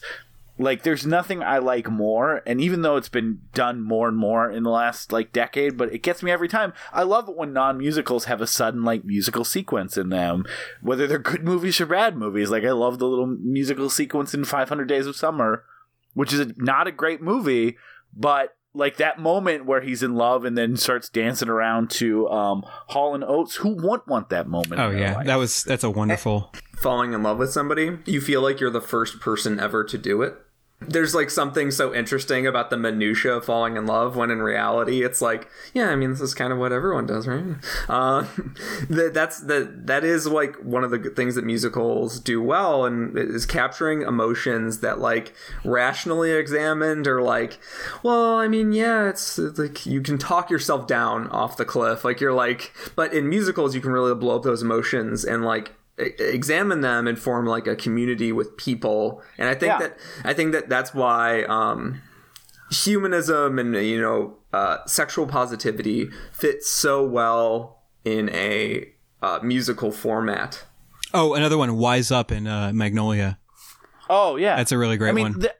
There's literally not one I can, if you were to name, I'm sure there's a list somewhere we could find on Letterboxd, like movies with non-musicals with a musical sequence. I guarantee every single one that I've seen, I would say like that, like Holy that Motors. Oh yeah, with that the was the one I was thinking of too. With the breakdown in the middle, the accordion. Yeah. It broke my brain. That was amazing. I was like, wait, hold on, this movie can do that also? That's what movies do. It's every movie, that movie. but it is kind of like, I'm a big fan of maximalism in movies. Mm-hmm. And so I never have a problem with movies like, yeah, do a musical sequence, do this, like go over the top. It's why we did stuff like when we've done like Bug Nuts Month and like Gokey, I say it all the time in this podcast, like just do whatever crazy thing is on your mind in the movie. Like it's a movie. I appreciate my like realistic grounded movies too, but I appreciate them, and some of them are my favorites, but there's never a movie that goes for broke or has like moments of going for broke, whether it's a musical sequence or something else unexpected, where I've ever been like, oh, can you just keep it grounded? I love when movies explode like that. It's like it's why you have movies sometimes, I think, to be able to do whatever the writer and the director wants to do. You're unlimited in your output. Look, some of my best friends are grounded, realistic movies. But let's face it, singing Justin Timberlake singing The Killers in Southland Tales is better than John Cassavetes, than anything John Cassavetes ever did. All right, I haven't seen a John Cassavetes film, but sure, I haven't seen a single one. But just trust me on that. Also, one of our tenets on this show is that subtlety, while valuable, is one of the most overrated values for a film to have. That the idea that you need to take anything that you want to say and like bury it below the surface, like just deep enough that people can feel smart when they find it, is like kind of something where like, isn't this a little elitist that like you need your subtext out there? Like, aren't people just, isn't this supposed to be a form of expression? Like, we can have people just say how they feel. Yeah. As long as it's artful. I think that it's like you've got to have both. Like, I mean, you don't have to have both. You've got to have one. You have to have like things make sense on an emotional level to people. And if like a human being who's not trained in media studies or like who hasn't read Jean Baudrillard or like Walter Benjamin can't like figure out what your movie's about, like you're not actually making a movie about people. You're making a movie about like, that's not for everyone, right? Like, that's fine, I guess. But like, isn't it better when it's both of those things? Like, you can have those like multiple subtextual layers, but like still the emotion in somebody's face in a movie or something is always going to be just that's something that everyone can just connect to. And you know, you don't have to like, I'm with you on that. Although I do think that this show actually, weirdly enough, it's got this sort of, I think I mentioned this earlier, it's got this expansive, it's a film. It's got this expansive thing that the stage show doesn't have, because the stage show is just in the location you're in, right? And this goes all over the world. This goes all over the place, all over the country, all these different locations. The production design is beautiful, but because the camera can go inches away from John Cameron Mitchell's face, from Hedwig's face, we can suddenly like look in. It feels more boxed in. It doesn't feel boxed in. It feels subtle. It feels like we're being like we're reading a diary in some ways. So it's so intimate. Yeah, it's incredibly intimate. The jokes are whispered at certain points. You know, that's like the scene in the oven, for instance. That is very different than how it plays on the stage. And they're both played beautifully, but you know, within their respective mediums. And speaking of cabaret, it's something that musicals like Cabaret do really well, and very few musicals do well. Like you look at like Hello Dolly.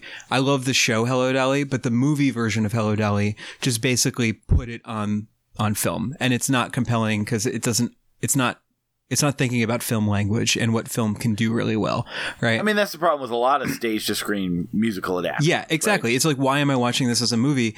Like you didn't think it through. Like and I think that I know a lot of musical theater fans who get really stuck on like sort of the changes made to things like Cabaret or to Hedwig or, you know, to Sweeney Todd. But like, I think those are all excellent examples of, you know, understanding understanding the medium and the language of what you're filming. I think this is a big problem with the producers. The producers was just basically a carbon copy of the stage show, but it was directed by somebody who I don't think had ever made a feature like a film. And you could tell because it's just like the color's off, and there's things that are, it's just the jokes that make sense on the stage don't make sense in the film.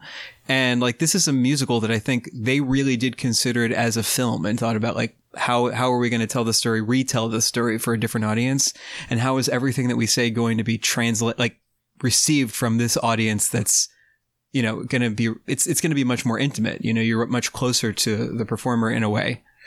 Well, and even when they go outside of the kind of like Chili's, set that we see a lot in this movie, Redressed, like their two other ones are so funny. Like the ninth stage at the Menzies Festival with the one person and they like, come here, just sit. We're just going to talk like this. That's a great gag. And then the ice cream shop with just all the ferns for no reason. Like even they just had this eye for like how you, again, I've never seen the stage show, but I have to imagine a lot of that production design that's so fantastic and like where they move some of the set stuff. Like they had a sense of how to like increase both the humor and a little bit of the patheticness of the locations that they have to perform at by like, look, we don't have a huge budget and we are using the same set, but when we go outside of it, like that's going to be an amazing moment too. It doesn't feel constrained by budget or anything to me. It doesn't feel hemmed in by the fact that it is an adaptation of a musical, which, as David very succinctly pointed out, can often feel very, very limiting to these productions. And John Cameron Mitchell is like, I'm making a movie. So he made a fucking movie. No part of it feels small to me. It feels like it's just the right size, which is what you want movies to feel like. You kind of want movies to feel like they filled their container and maybe a little bit extra. You're not watching like, man, if I had a bigger budget, this would have looked great. Like you're watching a movie that he made for this particular production. I love it. I think Little Shop did that really well too, because that's like, you know, that's on a set clearly, like, but it's on a set that looks like it could be in a 50s movie, like a 50s horror movie. So yeah, it doesn't look like they weren't cutting corners in a way that you could tell. It's a small drama, and they made a nice small set for it that just functions. They're not striving for realism. You know, I think that's something Into the Woods did that was really bad, which was it was trying to be this like modern realistic movie. Again, all the blue tinting. This movie is with the color correction. They need to like cool it a little bit. It was cool in 2002. It's not really cool anymore. Yeah, exactly. You're not all David Fincher. Yeah. Yeah. I'm pretty like one of my favorite movies is Blade 2, and one of the most regrettable things about it is that they did a lot of post Fight Club color correction on it, where like certain scenes just look like you peed on the frames, and you're like, why was this just we all agreed on? Like Swordfish. Do you guys remember the movie Swordfish? I remember Access Hollywood talking about how much Halle Berry got paid to be topless. And that's all the TV I had to watch. Yeah, I mean, it's like, why did you watch so many movies? Were you David? homesick? I didn't want to watch that Seinfeld rerun again. Yeah, I definitely feel like we could talk about this movie for a long time, but let's get to some moments that we haven't got a chance to talk about that we really want to make sure we highlight. I have two very quick ones. My favorite joke of the movie is did you sing the Cyrus? That is such a good joke. When Tommy Gnosis steals the song, and the line is Osiris, but obviously he doesn't know what Osiris is. Yeah. So as he's listening to the CD, that's such a great joke. Every stupid Tommy Gnosis, Tommy Speck thing is like the funniest. Yeah. Basic bitch boy. Yes. And I do think there's something really charming and cute about the idea that these songs in like the mid 90s were the number one MTV hits and a worldwide superstar. Like I don't have any problem with the magical realism and stuff like that, but there is something kind of charming about this idea, like that Wicked Town would be the biggest MTV hit in the like mid 90s when this is supposed to take place. Who is Tommy Gnosis like modeled after? Who do you think? I see. That's what I was like. I think you could have made a case for this if this was like set in the 70s or 80s, but there is something really funny about it being still in the 90s and this idea of it's like Creed. Yeah, maybe. With like the cross over his forehead and like the shirtlessness. But they weren't big in 1998. Maybe Goo Goo Dolls, little Goo Goo Dolls, right? A little bit. It is a parody of that kind of thing. The hair is 100% Goo Goo Dolls. This movie does, in some ways, remind me a lot of Velvet Goldmine, where there's sort of like, these a David Bowie stand-in and an Iggy Pop stand-in, and it's sort of like going through rock history and glam history, but it's not. I don't think it's doing that thing where you're like, oh, this is supposed to be this person. Yeah. I think that it's supposed to be that. The iconography of the cross could maybe mean, it was like a Creed or somebody that was, just kind of lifting that angsty stuff and reappropriating it for the mainstream. He does look kind of like Billy Corgan. The look is like completely the contrivance, like the whole thing of like the image is a contrivance. And then the songs are great because they're written by Hedwig, Yeah. So yes. It really is a full on, like, there's not a piece of the real Tommy Gnosis in any of the performances or the music. Yeah, it's like a capitalist construction of Tommy Gnosis that was created by Hedwig, with just like the talent stuff being taken, the skill-based stuff being taken from Hedwig. Speaking of which, that scene where Tommy leaves Hedwig was one of my other things I wanted to make sure I mentioned. The way they just stay on that still shot is such a heartbreaking moment in this movie. That feels like a theatrical moment in a sense, like how you're trapped in this room with this dissolving union, and you have to sit there in these feelings with them. Yeah, it's tough. Every time I watch it, the look on Hedwig's face, she slowly realizes what's going to need to happen, but then it just stays on that still shot of the two staring at each other. Is like it gets me every time. It's just you want that moment to be over so bad. And they stay on it for the perfect amount of time that you get uncomfortable and then by the time it's done, you're almost like shit, because then it gets even worse for Hedwig for a little bit. But it's just kind of that perfect length of this little quiet moment and the facial expressions just tells you everything you need to know. And yeah, it's like, you're right, Peter. It's like you're in the room and you're just like, okay, please tell a joke. Please tell one of your cutting remarks. I need something to cut this moment. But that central tragedy needs to be rough, and both people need to come out looking kind of bad out of it. Oh yeah, it's 100% effective at what it's doing, but that's why it's effective, because you would give anything for a dumb remark at that moment. Yeah, or someone to come out looking like a hero, and someone to come out. But it doesn't work that way. In the real life, doesn't work that way, and that's why it's such an intimate, rough moment, and it cuts through all of the glitz and the glamour that Hedwig puts into her stage production. Oh, we didn't talk about how much animation is in this movie. There's a lot of animation in the slideshows, and it's like pretty decent looking for the budget that they have. It's very simple, but it feels like it would be something that's like attainable. Hedwig could have done it herself or found somebody that, could put this together. It's not like the Take On Me music video or something where it's like, well, so you just had like $500,000 sitting around? Yeah, it's Hedwig animates a bunch of Legos like the Fell in Love with the Girl. It's also like it's that, well, first of all, I think it shares this in common with Short Bus, the follow-up, which also had animation. It feels very much of a piece with like the New York scene that I'm sure he was a part of, like that John Cameron Mitchell was a part of. And it feels like something that you'd see at a stage show, but you also get the benefit of, the fact that it's well animated is great, but you also get to see the much more like the less sophisticated version that's actually being projected.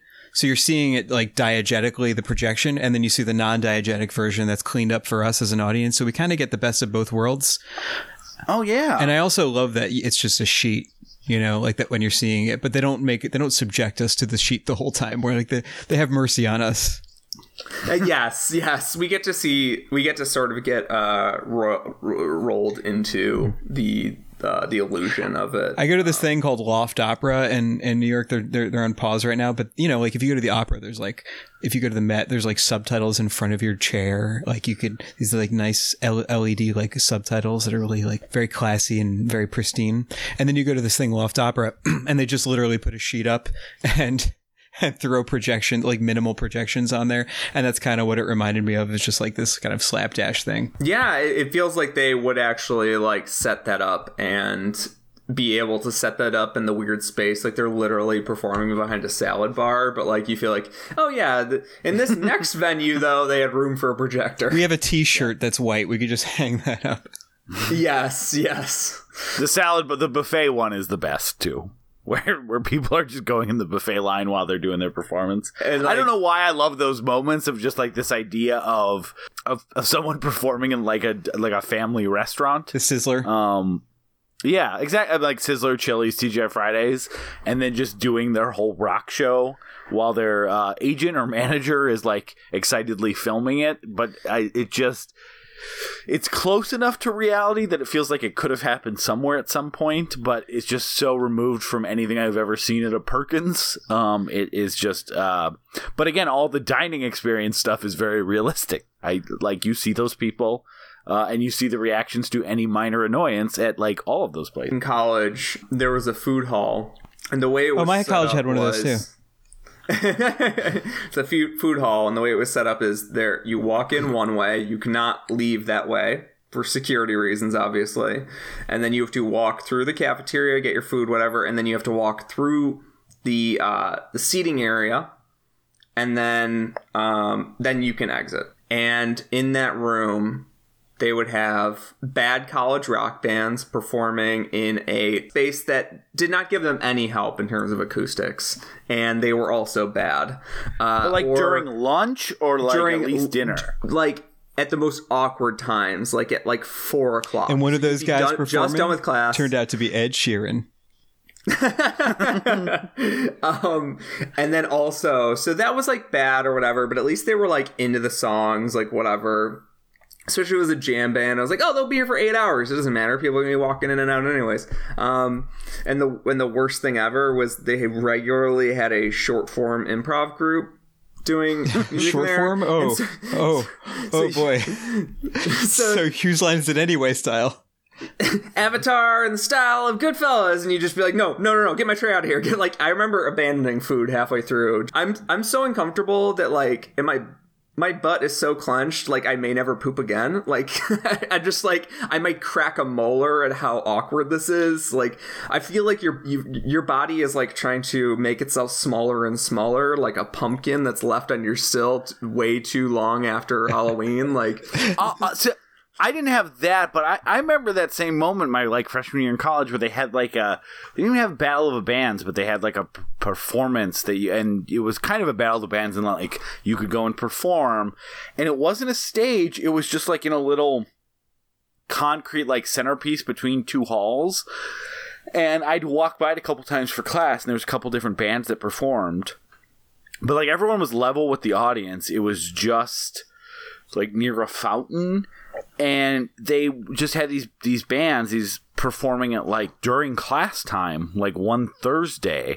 and it was funny because like one of them actually did a really good cover of Rage Against the Machine's Killing in the Name Of, but like I'm walking from class and like there's 3 people gather around these people on the concrete at like 2 p.m, and it's like, you could have scheduled this a little better, because this isn't terrible, I'd go watch this, but like, why would you do this right now? And the right only here, reason I'm on campus is to go to class. Like, why right now? 2 p.m. at like just like a little like a connecting path in between the halls. Just wanted to bring up casting. I just like the minor roles. Andrea Martin is in this, and I think that you just have to like acknowledge her presence. The moment where she leaves Hedwig, when Hedwig's a jerk to Yitzhak, is like the moment you know that you have to look inward, is when Andrea Martin's not on your side anymore. She's not in your corner anymore. She's really great. You fucked up. And there's 2 of my favorite minor moments from non-speaking roles.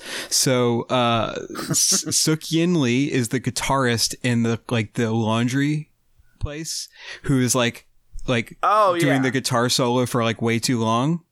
And I thought it was an ice cream shop. No, that was like a laundry place, and she's like Hedwig's like, did you put the bra in the dryer? That moment, right? Yeah, okay. And that is Suk Yin Lee, who becomes the lead in Short Bus and is like a woman about town. She's like a Canadian celebrity, but that's like, I just was like, is that Suk Yin Lee?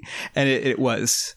That's awesome. I did not catch that at all. And Short Bus is fantastic. It's great. We could talk about that for another 2.5 hours. But someday. Let's do it. The other one was the car wash. You remember the car wash? The old man who's they're doing the car wash to is Alan Mandel, and he plays the Ed Koch type, the closeted sort of Ed Koch type who goes to Short Bus in the movie Short Bus. He's also like a well-known stage actor too, not super well-known, but like he's a stage actor. And I thought, that's awesome. I thought that was funny that they got them for like 2 non-speaking roles, but that were just still hilarious. It's kind of sweet. He's nodding at the community that made him and made him get to the point that he could actually make a fucking indie movie about what started as like a pretty small like off-Broadway musical that he and some friends put together. Yeah, and Stephen Trask. We should like definitely. We've been talking about John Cameron Mitchell. Stephen Trask's songs, though, those are all him, and they're fantastic. So mea culpa. I for some reason had no fucking idea that John Cameron Mitchell didn't write the music until researching for this episode. So you can see how much I was removed from this movie and that I had somehow never heard of it. For some reason, I remember back when I discovered it thinking that John Cameron Mitchell had written all the music, and yeah, I was way off. Yeah, and also he's got a new musical out that's coming out like in a couple weeks, I think, called This Ain't No Disco. It's going to be playing in New York, so I am very curious about that. It's taking a Talking Heads line. I'm already into it. Mm-hmm. Yeah, it's going to be at the same place that that premiered The Band's Visit, which is now on Broadway and now now a thing that people are seeing. So this could be pretty cool. Who knows? It's like awesome. It's set in 1979 New York, I think, and it's like Studio 54 world. So I'm very curious to see that. Awesome. Yeah. I'm excited to hear the soundtrack because I will not get to see it because I do not live in New York. Yeah, They should make more movies about New York. I definitely think there should be more movies about The New York. culture, the buildings. They should make You more know, movies about Vancouver, I think. You know why it's hard to make movies about New York? Because in any movie that New York's in, it's a character in the movie. Yeah. And the asking price for that character actor is high. It's very high. Oh, yeah. So, Uninsurable. that's why It's so high they usually date their cousin, Toronto. Yeah. So we Or can do Atlanta. some final thoughts. Or else I think we would talk about this movie for another 3 hours. But like I said,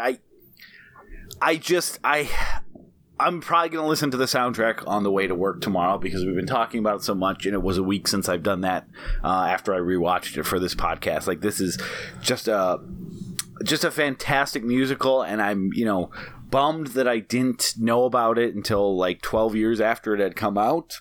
But if for some reason you have not seen this movie, or this is one of those weird movies that also passed you by, go fucking watch it because it's so good. It is a movie that was very important to me at a specific point in time, and like this is an interesting kind of nostalgia because I feel like nostalgia is usually people talk about like Gremlins and Home Alone and Goonies and shit, like, And Home Alone 2. Ugh, Home Alone. Home Alone 3. There's men destroyed by society getting tortured by a rich kid. It's like he's just defending his property rights. That's all he's doing. And we're supposed to root him on his property rights. He's just torturing those. I mean, they are breaking into the home to murder that child. Yes, they're two marginalized men breaking into this rich kid's home.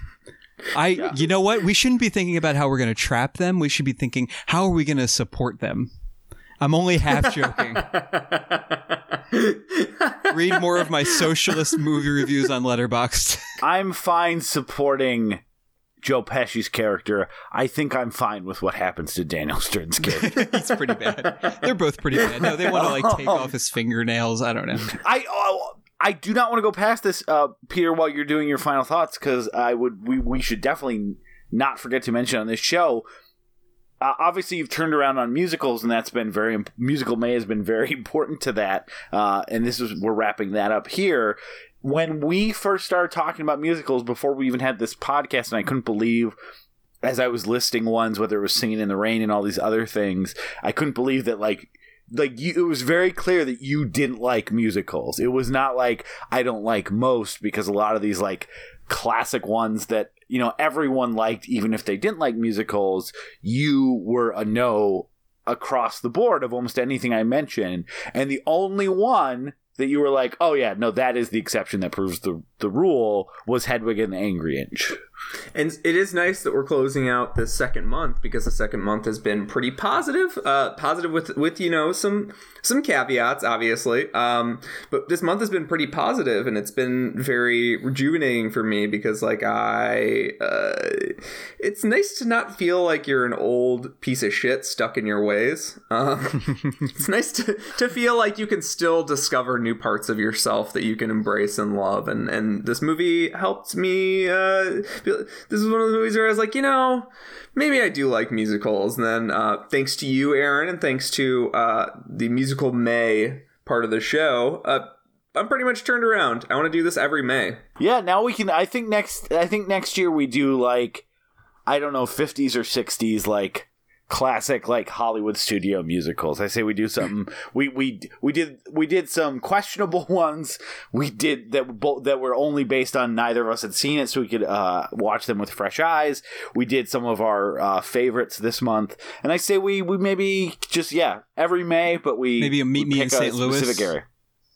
Never seen it. It's a great one. You're planning that. You got to let me know what you want. I will hook you up with the Rex. Because that is all I watched for my whole life to this day. David, I feel pretty certain in saying that you will be on well before next Musical May, but we will definitely when it comes around again, we'll definitely be giving you a call. Yeah, I'm just upset I missed Batman Forever because, best Batman movie, right? It's better than it's in the top 75%. It is. I agree. Yeah. I agree with that. David, what are your final thoughts on Hedwig and the Angry? I want to visit sunny Yugoslavia so badly. That is one of the funniest throwaway jokes in the movie. Yeah. Or just a picture of their mom sitting on a beach in Yugoslavia. I love this movie. It's got its problems, but I also think it captures kind of a time and place really well. It feels like it could only have been made in 2000, 2001. It feels like it came from a certain place. It feels so personal and just so specific, which is ultimately what I look for in any piece of art. Is just, that specificity. I think, structurally it's thematically, it's a little bit, it's got the problems that we talked about. But, it was a hugely important musical to me. Interesting to see the movie after not having seen the movie version for so long. And yeah, it really works. It's a really beautiful film. And it is so funny, too, because when we reached out to you, we had no idea of your personal connection to this movie or your history with it. We just knew we wanted you on as a guest and sent you a list of, I think, 3 or 5 movies or whatever that we had coming up. Yeah. So it's always great, from our perspective as well, when we're able to just happen upon a movie that ends up having this much personal resonance for one of our guests. I almost didn't want to do this one or Little Shop. I was in Little Shop in college. That was one of my favorites growing up too. And those two, I almost didn't want to do one of them because I was oh, the lore and Tokyo Tribe. I really want to see one of those movies, but you can't resist. There's so much to talk about with Hedwig, and it's such a we could legitimately talk about this movie for another 2 hours. I can't think of anybody else that would have been more perfect for this. Thank you so much for coming on, David. Thank you so much for having me. It's been a real pleasure and to talk about movies with you two fine folks. Yeah, this has been a blast. Yeah. You are definitely going to be back. David, do you have anything to plug? I do, sure, yeah. I'm finishing up a graduate program in media, and so I have a lot of work that you can view on vimeo.com/David Clark 5, the number 5, which is a reference to the Dave Clark 5, which is something that every history teacher I've ever had, for whatever reason, every history teacher I've ever had points out the Dave Clark 5 to me. No other teachers, just history teachers of my childhood. It's really strange. But you can find my work there, and I am an audio and video editor, and I'm looking for work. So if you want to see that work and then give me money to do your work, I am down for that. Yeah, that's all. I don't really have anything to plug except hire me for your jobs. I'd hire you. I'm about to start looking for work right now, so we'll definitely put that in the show notes, the link to your stuff on Vimeo, and I'm excited to check it out myself. Yeah, so, and I'll send you. I just did an audio documentary. I will send you that as well. Awesome. Yeah, very excited. So. Thanks again. You were an amazing guest. I feel like Peter and I sometimes say this a million times to guests because this really was just an amazing episode, and we're so glad you joined us for it, and we're going to have you back very soon. Peter, now it seemed like you had something you wanted to promote. You wanted to get in there really early. Peter, what do you have to promote? Next month? On We Have to Watch? Was that what you thinking? Please keep listening to the show. Please. The link will be in your iTunes that you already have open. Yeah. Please don't unsubscribe. Yeah, our tracking is really good, so we know when you stop listening individually. SoundCloud, pay for premium. Next month is summer camp month, and we are decided to tackle that genre by picking one example from all of the mini going to camp genres. So we're starting that next week with Jesus Camp, the documentary, as the documentary mini genre, with Amanda Lett will be our guest. And then we are doing Heavyweights, which is the kids' camp movie. The Burning, which is the horror camp movie. And then Wet Hot American Summer with Anthony Pizzo as the comedy camp movie. And as we mentioned last week as well, if you're worried why did you choose The Burning over Sleepaway Camp, it's because we have some bigger plans for Sleepaway Camp later on. I think I've seen both The Burning and Sleepaway Camp. Sleepaway Camp is the better movie. The Burning is also excellent, but we have bigger plans for that because it is such a wild movie that we will be covering on this show. And then we might as well mention it. I think we mentioned it last week or the week before.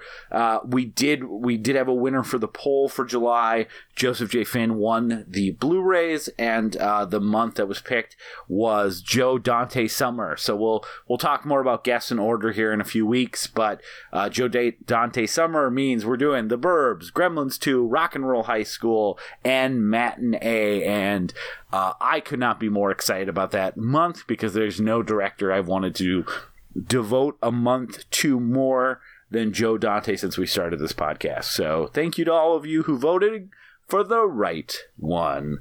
I think that's all our business. Thank you again, David and Aaron. Thank you. Thank you. Hey, yeah. And thank you, Peter, for not doing an awkward ending like you so often do and just having a general thank you that ends in a good night.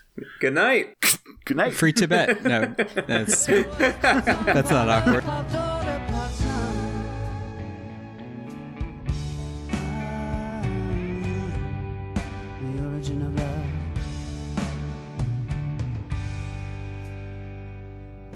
Gods grew quite scared of our strength and defiance, and Thor said, I'm gonna kill them all with my hammer, like I killed the giants.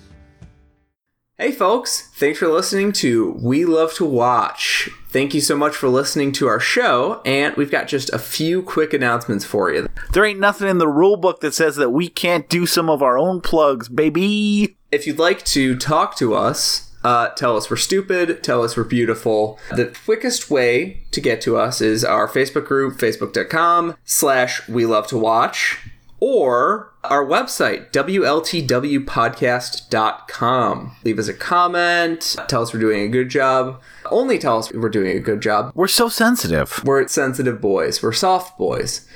And if you'd like to help other people, if you enjoy our show and want other people to be able to listen to this fine program that we produce at no cost, we don't get any money for this.